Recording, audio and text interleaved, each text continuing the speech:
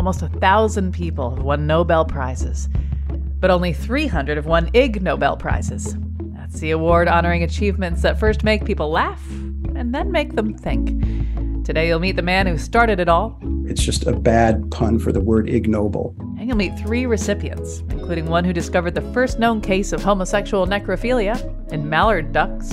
Well, this was not what my teachers taught me about avian reproduction.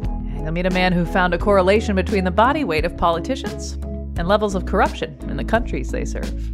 If a country is perceived relatively more corrupt, they have fatter politicians but slimmer voters. And spend some time with a researcher who figured out why wombat poop is cube-shaped. There's a rumor saying wombat pooped first and made the shape by their hands. I'm Chion Wolf. That's coming up next on Audacious, right after the news.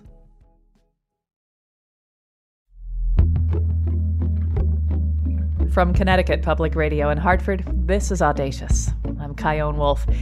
Imagine this. You are a researcher. You've published a few papers, but really almost no one reads them. One of those papers is about, say, how wombats make cubed poop, or how nearly all mammals empty their bladders in about 21 seconds, plus or minus 13 seconds. Or maybe you discovered a correlation between the body weight of politicians and how corrupt their cabinet is. Or maybe you published a paper on homosexual necrophilia between mallard ducks. So one day, the phone rings and you hear this. Hi, this is Mark Abrams. Are you familiar with the Ig Nobel Prize? Now, a few people may react with, Ig Nobel Prize? What? But most of the 300 or so people who've gotten that phone call have been over the moon. So here's the deal with the prize. It's given to those whose achievements make people laugh and then think. And today, you're going to meet 3 of those proud winners. But first, the founder of the Ig Nobel Prize is Mark Abrams. And I asked him, Ig? What is Ig? It has no meaning whatsoever. It's just a bad pun for the word ignoble, which I wish we had not chosen because it gives people sometimes the idea that this is an insult, and it's not.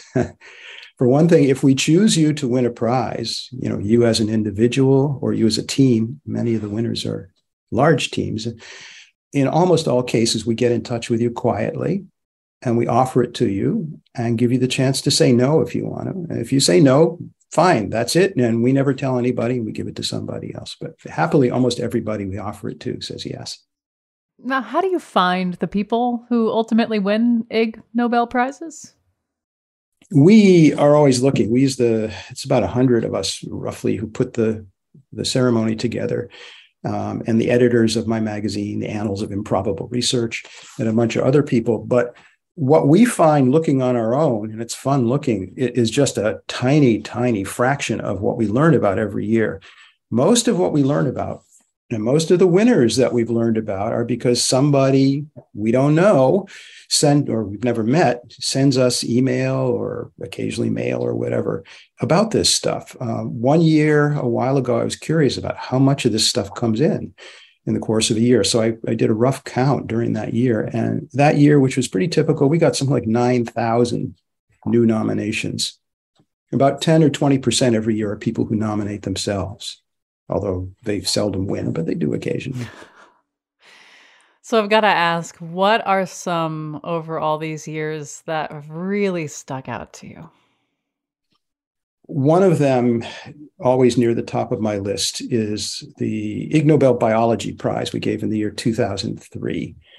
It went to a Dutch ornithologist, somebody whose profession is to study birds. He had run across something really unusual, and he took photos and notes and published a report in a scientific journal. That report is the first scientifically reported case of homosexual necrophilia in the mallard duck.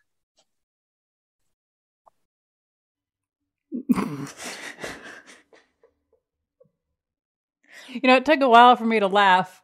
In that case, I thought and then laughed, which is the inverse of what you were going for, but you got them all from me. That, yes, that's powerful. That's really something else there, Mark. And that's just the beginning of it. When you read the report, I don't think there is a single human being whose expectations, whatever they are, would be met by this report. They're going to be exceeded in a direction you cannot possibly anticipate. I feel like there's a certain kind of, I don't know, I'm thinking about how life is really hard and strange right now, and how the heart of the Ig Nobel Prize is wonder and awe and humor. I want to say, like, I wish there were more things like this. Like, so do I. Is there anything that you look to that's like this? In bits and pieces, yeah. More than bits and pieces combined, not very much. And one thing that's really strange about this country compared to most others is the way science is treated.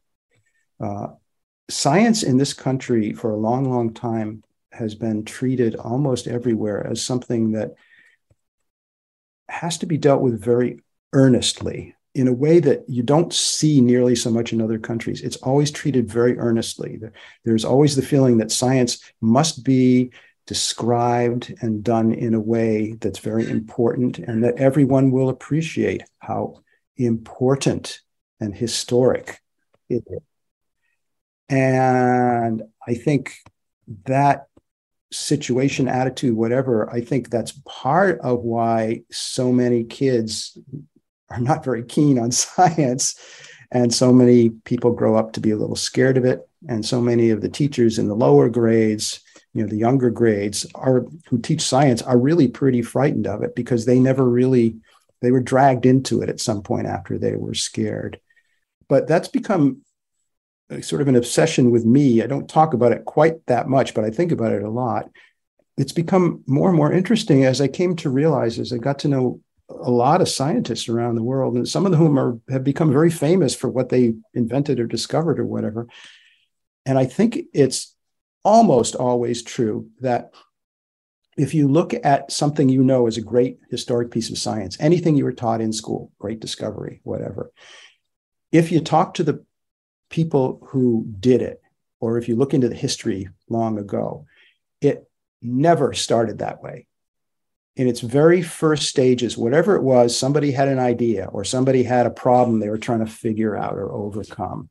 And they had something they wanted to try, an experiment, whatever. The reaction to what they described in their first attempts almost always was just, big deal. I don't care. Doesn't affect me. Or that's stupid. Or somebody laughed at them. And that's pretty much it. But they kept at it.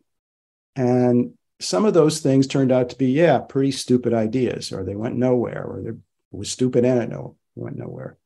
Or nothing happened, and then 50 years later, somebody else happened to think of the same thing and tried it. And that led to something great. And now there's a whole industry, and now we have telephones and internet and whatever.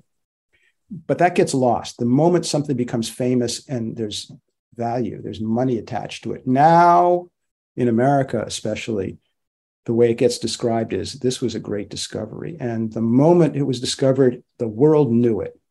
And that's never what happened. It's never what happened.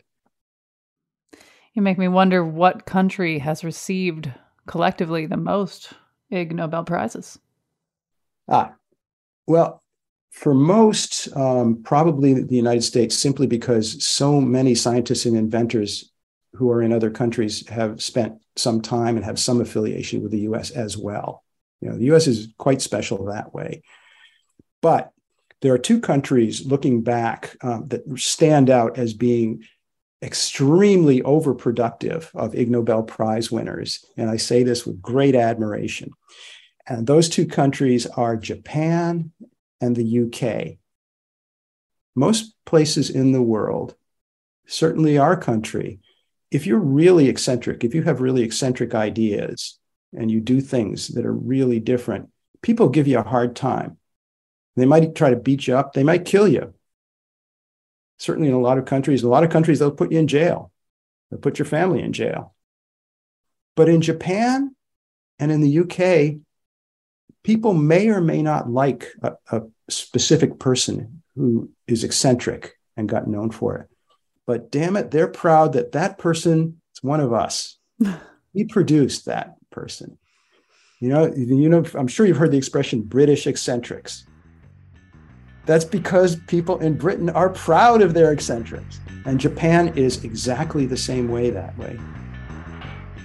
Well, Mark Abrams, thank you for all you do and for all you will do. And thank you so much for talking with me. Thanks. Remember the guy Mark talked about who won an Ig Nobel Prize for his paper about homosexual necrophilia in male mallards? Of course you do. How could you forget? Well, you're about to meet him. His name is Kees Moeilijker. He's a Dutch biologist, ornithologist, and the director of the Natural History Museum in Rotterdam. He won his Ig Nobel Prize for biology in 2003. Let me set this stage. It's June 5th, 1995, and Kees is at work at the museum, which has just a ton of windows. So birds bang into these windows and die all the time. But on this day, as he hears the usual thud, he turns to see yet another dead bird on the ground, and he notices something different.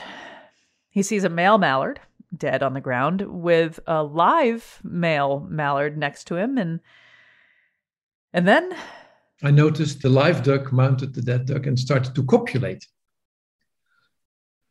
Well, this was not what my teachers taught me about avian reproduction, because one was dead, one was alive. There was sex, so they'd say, hey, it's necrophilia. And when I looked carefully, I saw that both ducks were of the male sex. So, homosexual necrophilia. And you have to believe me, this was totally new to me. You know, what's new to me too. Go on. Excellent. I'm a trained biologist, so I'm used to seeing things in nature and record it and make notes and take pictures. So I went up again, took my camera, and I took my notebook and a pencil, and I took a chair, and I started to observe this behavior. And I had plenty of time because it went on and on. The duck was almost continuously busy copulating the other duck. How long are we talking about here? All in all, I managed to watch it for 75 minutes.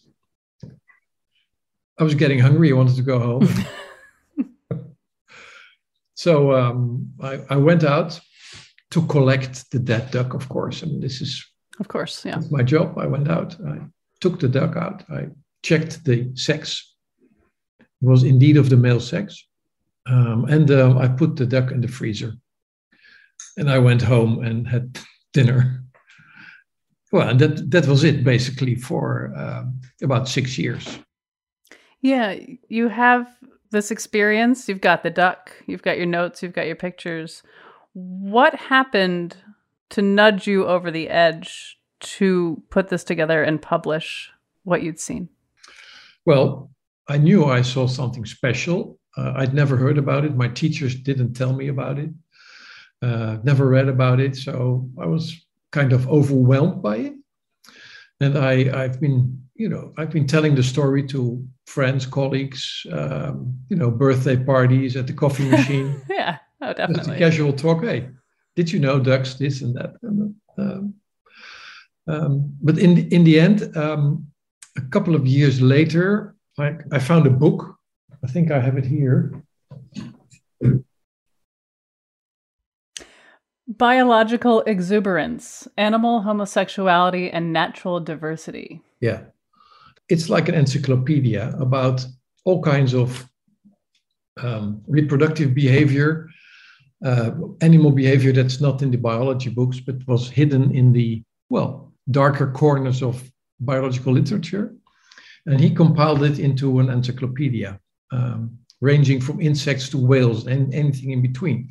And there was a chapter about homosexual behavior in mallard ducks. So I was like, oh, I'm not alone. And this triggered me to write my report, the first case of homosexual necrophilia in the mallard. But because now I had a framework that this type of behavior was not confined to humans, but also was very common in the animal kingdom. Let's fast forward to 2003. Your phone rings. Yeah. And you find out you were awarded the Ig Nobel Prize for biology. What was your reaction to that? So I'd never heard about this Ig Nobel Prize. There was internet at that time, so I could quickly catch up on the idea. And it was, of course, it's a big honor to be nominated for it, and I gladly accepted. Yeah, you went to Harvard's Sanders Theater for the award ceremony. What was that experience like? Because those award ceremonies are singular. Yes, it was a very kind of sacred place. I mean, it's at Harvard University to begin with. Well, that's a good thing. And this theater was also where all the great thinkers of the world speak or come together. And I was there with 9 other Ig Nobel winners.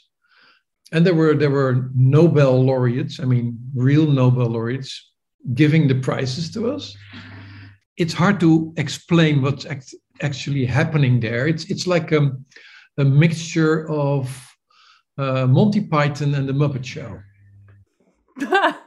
And everybody taps you on the shoulder and say, okay, good work, go on with this. It was a wonderful experience, and I've been part of it ever since that moment. You've said that winning the Ig Nobel Prize changed your life in a lot of ways. What were some of the biggest ways it changed? Well, what's the thing in science? If you publish something, 6 or 7 people read it actually, then it's history or forgotten. And same was happening with my duck paper. I published it in 2001.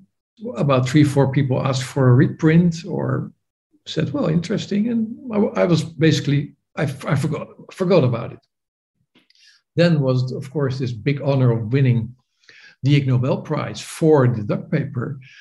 It meant a lot of publicity from all around the world. People were actually interested in things I saw and I wrote. And they were, and this is what really changed my life. People were sending me all kinds of information, photos, publications about all kinds of strange things that happen in nature now and then. And you got duck toys, didn't you? Yeah.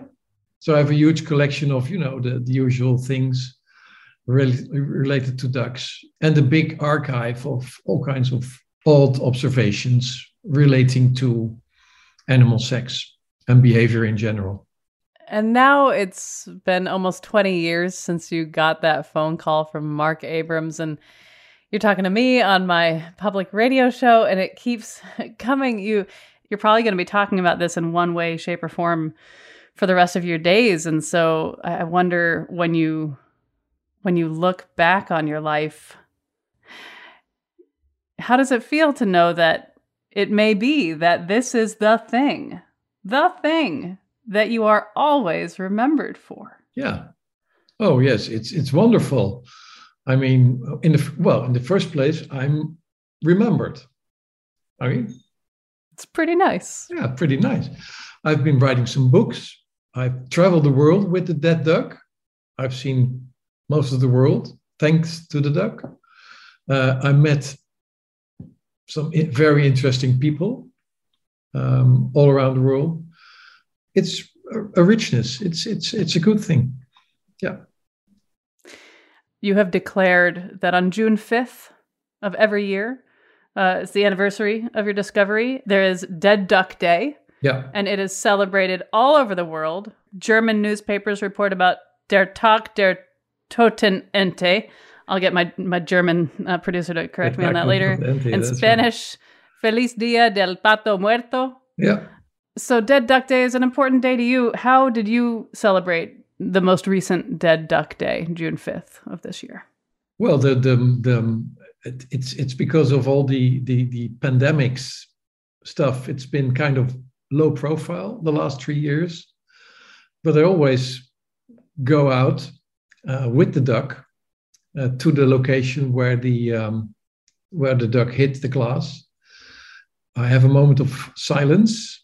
And in the days before the pandemic, we made it into a little show there with public speakers, poets, anything related to ducks and animal behavior in general. And with one big purpose is to make the world aware of the problems that glass buildings cause for the birds in the world. It's a big problem, and billions of birds die every year because of these structures that kill them. It's horrible, and I try to make architects, people, city planners aware of this problem.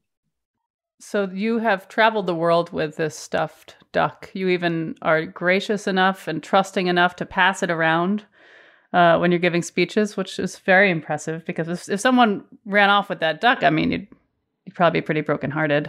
Well, I look at the audiences. You get a vibe. Yeah. Some audiences not. I'm going to hold on to the duck. You guys stay there. Yeah. But it's tricky, of course. It's tricky. It's maybe one day it will be torn apart. Is there? That was the question I was getting to. What is the ultimate place you would like to see this precious duck, symptomatic of so much? What would you like to see happen to this duck? I'm talking like it's 300 years from now. You are long gone. People are celebrating Dead Kees Moeilijker Day. Where is the duck? I hope it's still in the Natural History Museum in Rotterdam, where it was killed, where it is preserved, where it's on display. I mean, that's what museum people want, of course. They want their collection to be there forever. So 300 years from now, it's about the age that birds already have in museum collections, 2-3 centuries, when they're very old. So that we can double that easily. So I just hope it's still there, and that people wonder, oh yeah, that was the duck. They stop and they think, and then they laugh. Yeah, and I hope the environment is better for birds than it is now. Yeah, hopefully people aren't like, oh, that's what a bird looked like. Yeah, I also hope that the cities are better shaped, where humans and the animal life can live together in a better way. That would be good to see. Do you have any tattoos? No. I've been thinking about it. Really? Yeah. I've been thinking about it, but it's not really in my DNA to change something in my body. I think you have some. You see that? Yeah, I can see them. Yeah. 1 or 2. Yeah. Yeah. Okay. If you had to get a tattoo, like to save someone's life, and it was going to just be a little tattoo, what do you think it would be? It will be a duck, of course. Yeah, yeah, no problem. The duck? There's no question about it. Yeah. Wait, 1 duck or 2? I think, we've made this. We designed the logo for that Duck Day. It has the silhouette of the ducks together. That would make a nice tattoo. I'm not sure where I would put it, but yeah. But you inspired me. I mean, this is a question I've never been asked before. Well, my pleasure. If you do, go for it. Let me know. Yeah. We can talk again. Okay. Hopefully someone will be there to hold your hand. It does hurt. It does hurt. No matter where you get it. It does. Well. It doesn't make sense for it not to. Your body is doing the right thing. I understand that this paper not only inspired an Ig Nobel Prize, but also an opera in which you play an instrument. Which instrument is that? I played a duck call. That's the thing that the hunters use to attract them. Yeah, that's the only instrument I've ever played, and that's about it. But we performed it in England in the Natural History Museum in London, which is kind of a sacred place to me. So it was good. Yeah. Well, Kees Moeilijker, thank you for your contributions to science. Congratulations on your Ig Nobel Prize. And thank you for speaking with me. Nice talking to you. When we get back, meet the researcher who discovered a correlation between corrupt political cabinets and their body weight. The popular form of corruption was to invite governmental officials to, how should I say it, banquets with excessive consumption of food and drinks. Plus, one researcher discovers why wombats make cubed poop. I'm Chion Wolf. This is Audacious. Stay with me.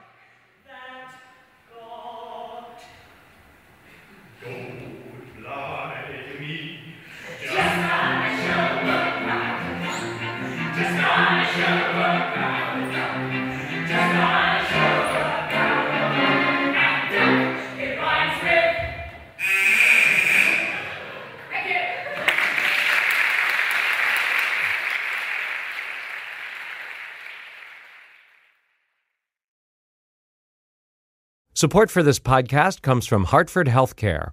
Elevating Health is funded by Hartford Healthcare. ECMO is a leading-edge, life-saving treatment for patients with cardiac or respiratory failure. Dr. Jason Gluck, director of the Mechanical Circulatory Support Program and Emergency Cardiac Care at Hartford Hospital, explains what it is. So ECMO stands for extracorporeal membrane oxygenation, outside the body oxygenation of blood. It's a life support technique that's used by highly sophisticated medical systems for patients with severe heart or lung failure. The technique involves removing blood from the body, oxygenating it, and then returning it back. ECMO procedures happen in the ICU, but not all hospitals are equipped with the necessary technology and staff. Dr. Gluck describes Hartford Hospital's ECMO Go team. So ECMO is considered when treatments have failed, and in our center with a special ECMO on the Go team, we'll actually take that technology to their hospital and help them out there if they need to stabilize the patient and then bring them back to Hartford for recovery. For more information, go to ctpublic.org/elevatinghealth. This is Audacious. I'm Chion Wolf. Today is a special day because you are meeting people who've received Ig Nobel Prizes. No, not Nobel Prizes, Ig Nobel Prizes. They've been given out every year since 1991 by Mark Abrams and the Annals of Improbable Research magazine for discoveries that make people laugh and then think. Later, you'll meet a 2-time Ig Nobel Prize winner for her work on wombat poop and how long it takes most mammals to pee. But right now, what does body fat have to do with corruption? Pavlo Blavatsky is a professor of economics at Montpellier Business School. He won an Ig Nobel Prize for economics in 2021 for his study correlating the perceived corruption of politicians and their body weight. I asked him what made him so curious about this. What was going on? There were new elections in Ukraine, and I read on BBC website that they voted for somebody who has very little political experience, who is current president, by the way, but he received a lot of popular votes, a little bit like Trump, I guess, in the US, because he was playing on a TV a role of somebody who was fighting corruption. So I found this story fascinating because I thought, wow, corruption must be a really big problem if, if people are willing to gamble, for governing the country on somebody who has relatively little political experience, let's put it this way. And then I start to dig into the problem, and I'm not doing corruption itself. I'm doing theoretical economics. It's not normal my cup of tea, but I discovered that the problem is not corruption itself, but the absence of measures how to measure corruption. So that's how, in a nutshell, if you want, the project started. And I wanted to develop, some measures that is a little bit more accurate than just walking around and asking people who recently visited some country, what do they think? Was it very corrupt, a little bit corrupt, or not corrupt?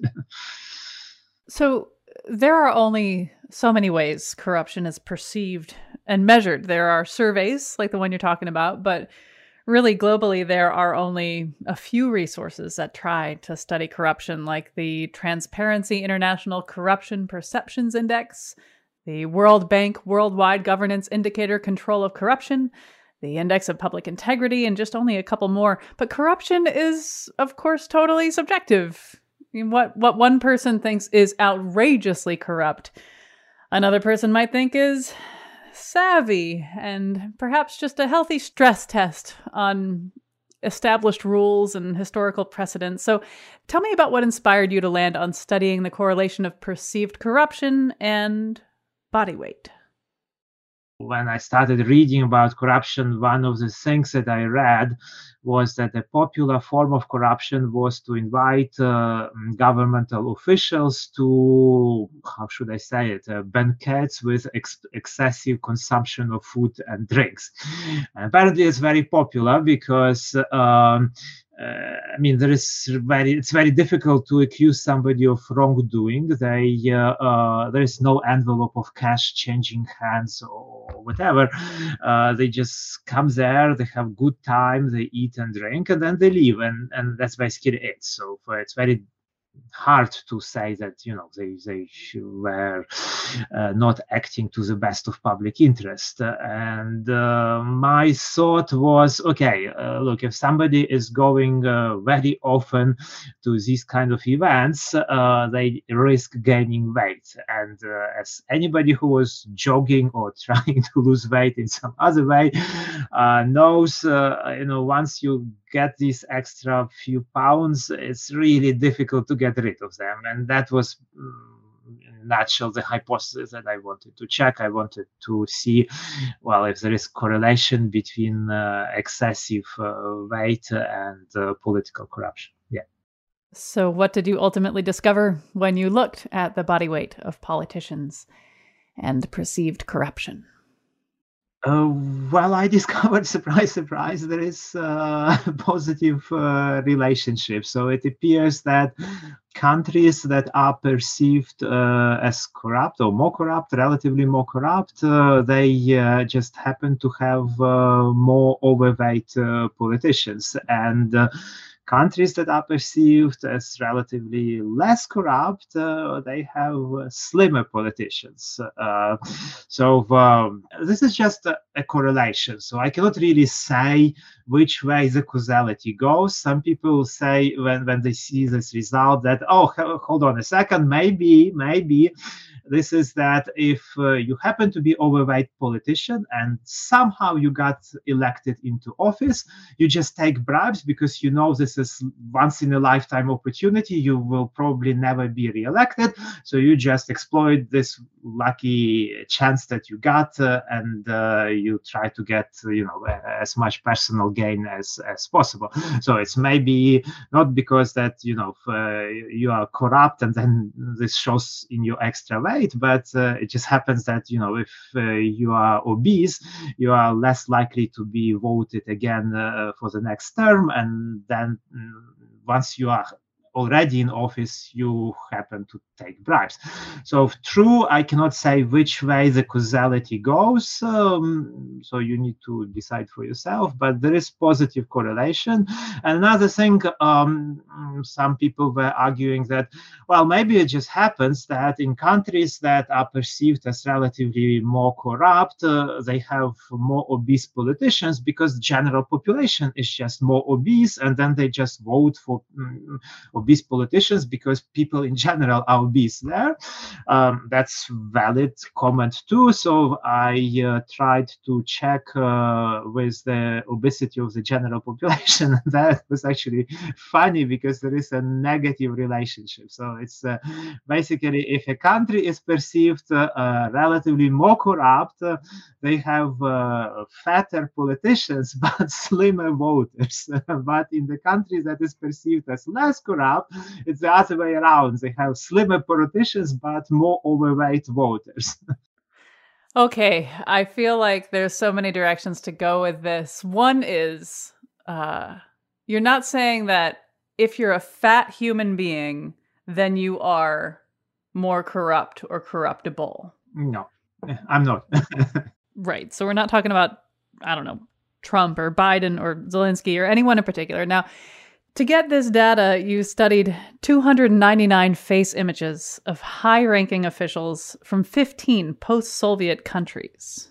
Which was, to be honest, a lot of work, because then you need to scan like 30, 40 photographs of these politicians. I used artificial intelligence algorithm because obviously you cannot just call the politician's office and ask, well, what's your body mass index?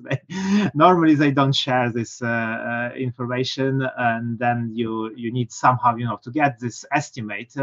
And what I did, I think this was the novelty which really attracted a lot of attention, because in economics we rarely use graphical data, and I actually used graphical data. So I scanned these photographs, and then there is this artificial neural network that is trained first to recognize human face, and then to associate human face with body mass index. So you first have a database of many thousands of people who volunteered to give their photograph and their weight and height. So we know for them what is the relationship. But then once this artificial neural network is trained, I feed to it photographs of politicians for whom I don't know the index, and it tells me the estimate. Of course, maybe some cases there's not correct estimate, but that's the best you can do, given that medical records of somebody like you mentioned, Trump,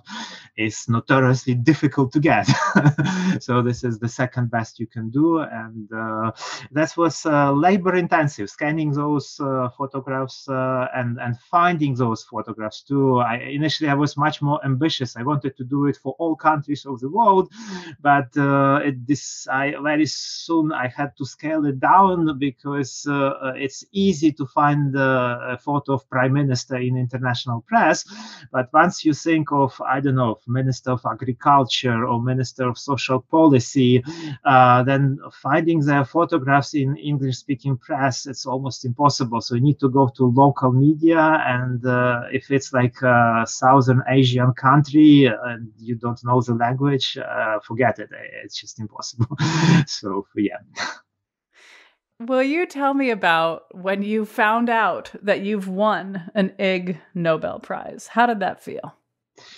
That was a complete surprise. To be honest, I work like in a relatively small school in a relatively small European country. So normally nobody is really interested on what I write and what I publish. And then it was unexpected. I don't know who nominated me.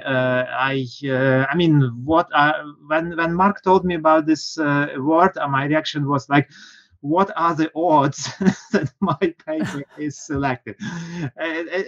They must receive, like, I don't know, thousands of papers every year, and what are the chances that they select just your particular paper?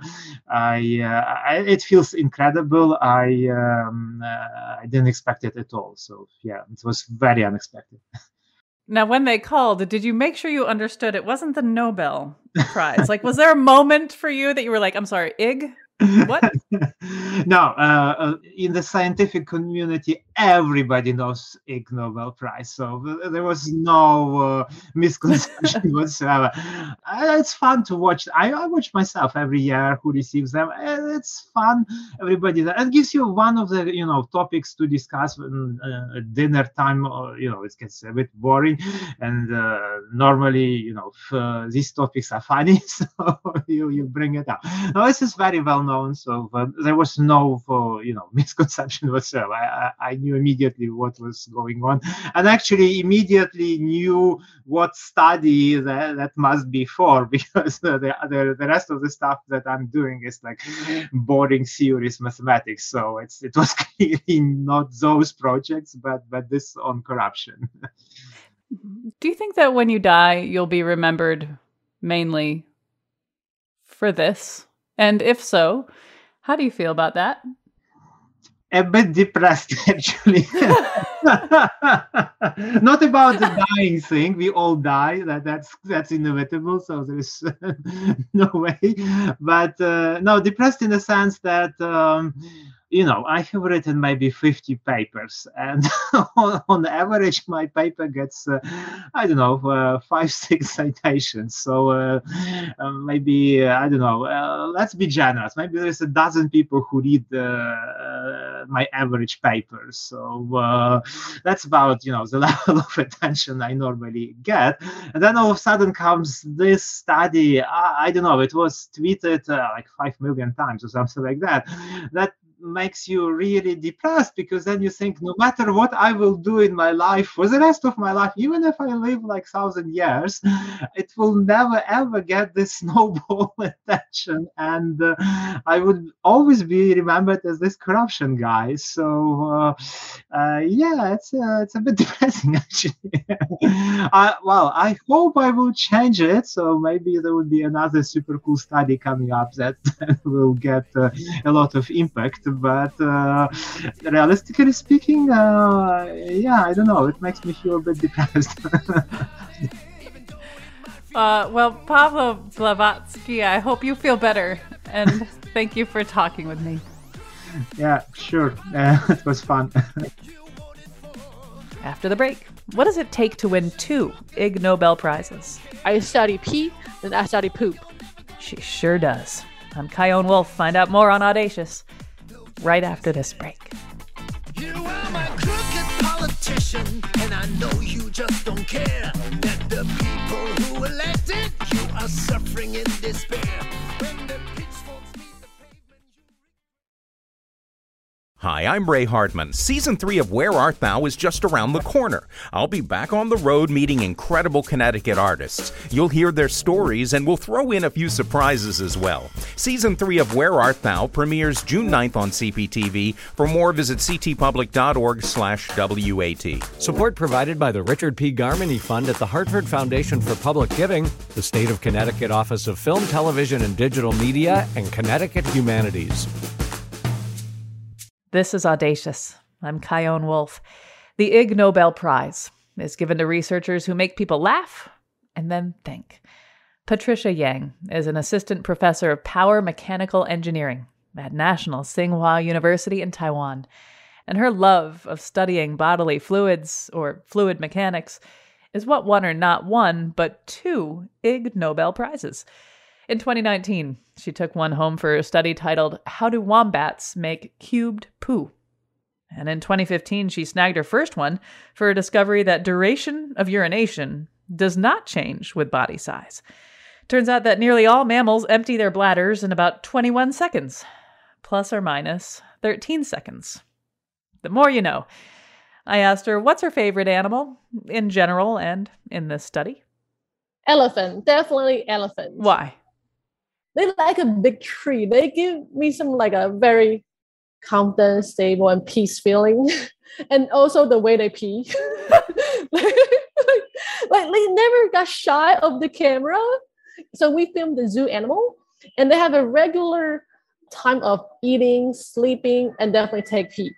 So when I say I want to film elephant pee, and the keeper just told me, okay, tomorrow in this corner, 7:30 p.m. and 30 a.m. in the morning, you're definitely gonna go.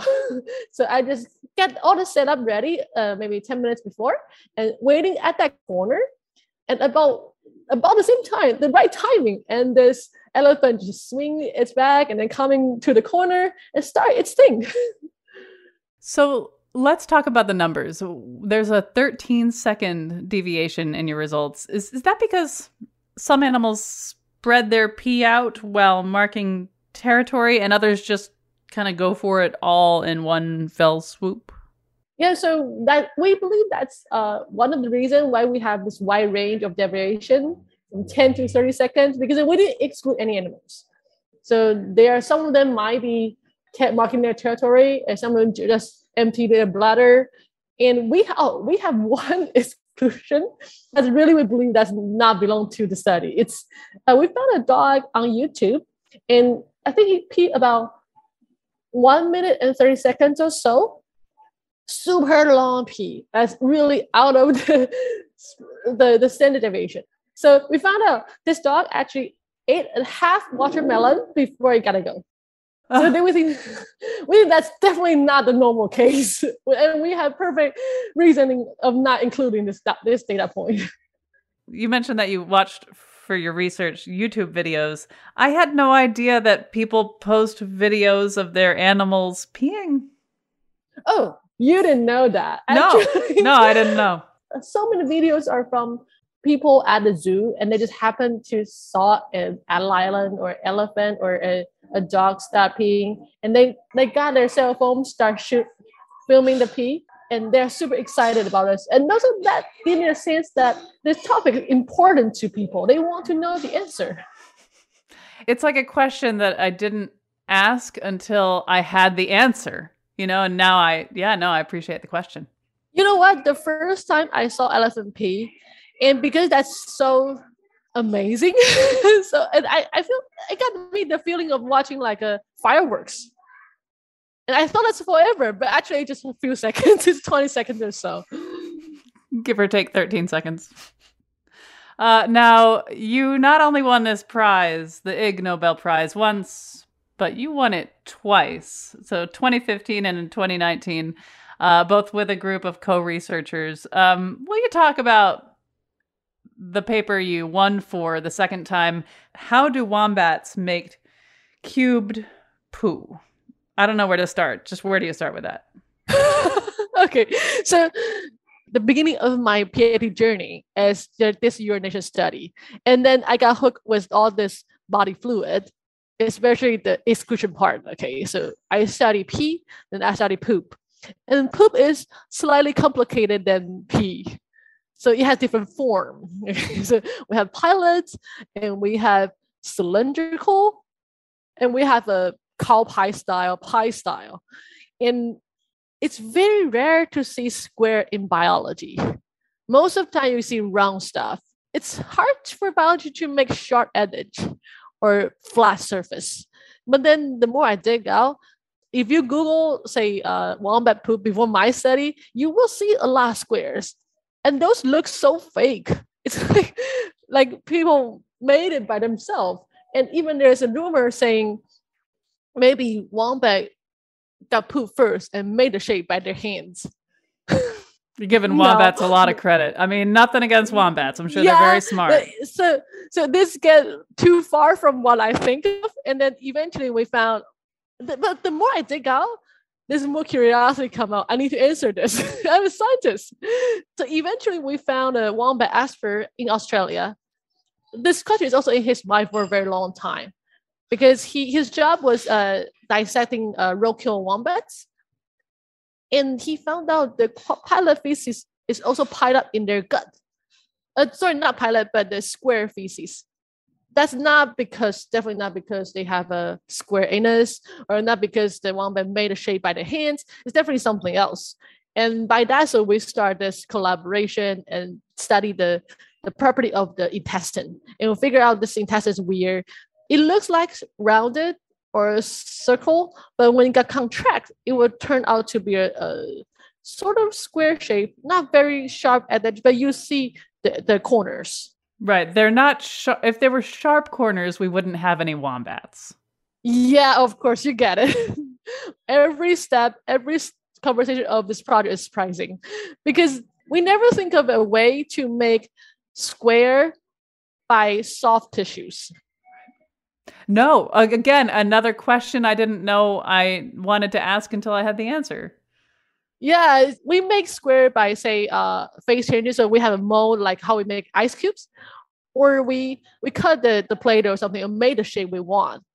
But wombat doesn't have a mold. Wombat doesn't have a knife. He just made it out of this soft poop and made a square. So it's just the way that the intestines form it, and the way that it is extracted doesn't ballify it.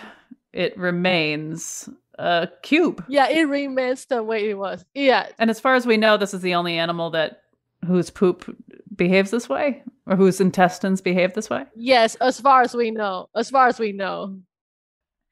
I really deeply want to know is, hopefully you have a long life ahead of you and more discoveries headed your way, more Ig Nobel Prizes. But if you were hit by a bus today and died, you would be remembered overall as the lady who studies pee and poop. Yeah, I am the pee girl in these big conferences, and later I'm the poo girl, and later I become wombat girl. I'm totally fine with it. It's perfect. I feel so proud of it. You have this enthusiasm that is so totally contagious, and it seems like an important part of the work you do. So as you move forward in your career and you're surrounded by teams of other researchers, what qualities are you looking for in them? The most critical point is imagination. I think another equally important character is curiosity. The questions has been into their mind that bother them so much until they take actions. So curiosity and follow through. Yes. Patricia Yang, thank you so much for all you've done, and congratulations on your 2 Ig Nobel Prizes. Thank you. I'm happy you having me. Really proud of this. All right, now if you've never witnessed an Ig Nobel Prize ceremony, well, it's something you'll remember forever. So set your calendars for the next one, which is September 15th of this year. We'll have a link to their landing page at ctpublic.org/audacious. This episode was oh so lovingly produced by me, Jessica Severin DeMartinez, and Katie Tolarski, with help from our interns Anya Grundalski and Mira Raju at Connecticut Public Radio in Hartford. Subscribe to Audacious and you'll always get to hear the show a day early. You can subscribe to them wherever you get your podcasts. Send me your Ig Nobel nominees on Facebook, Instagram, and Twitter at Chion Wolf, or send an email to audacious@ctpublic.org. Thanks for listening. Smelly, smelly, smelly.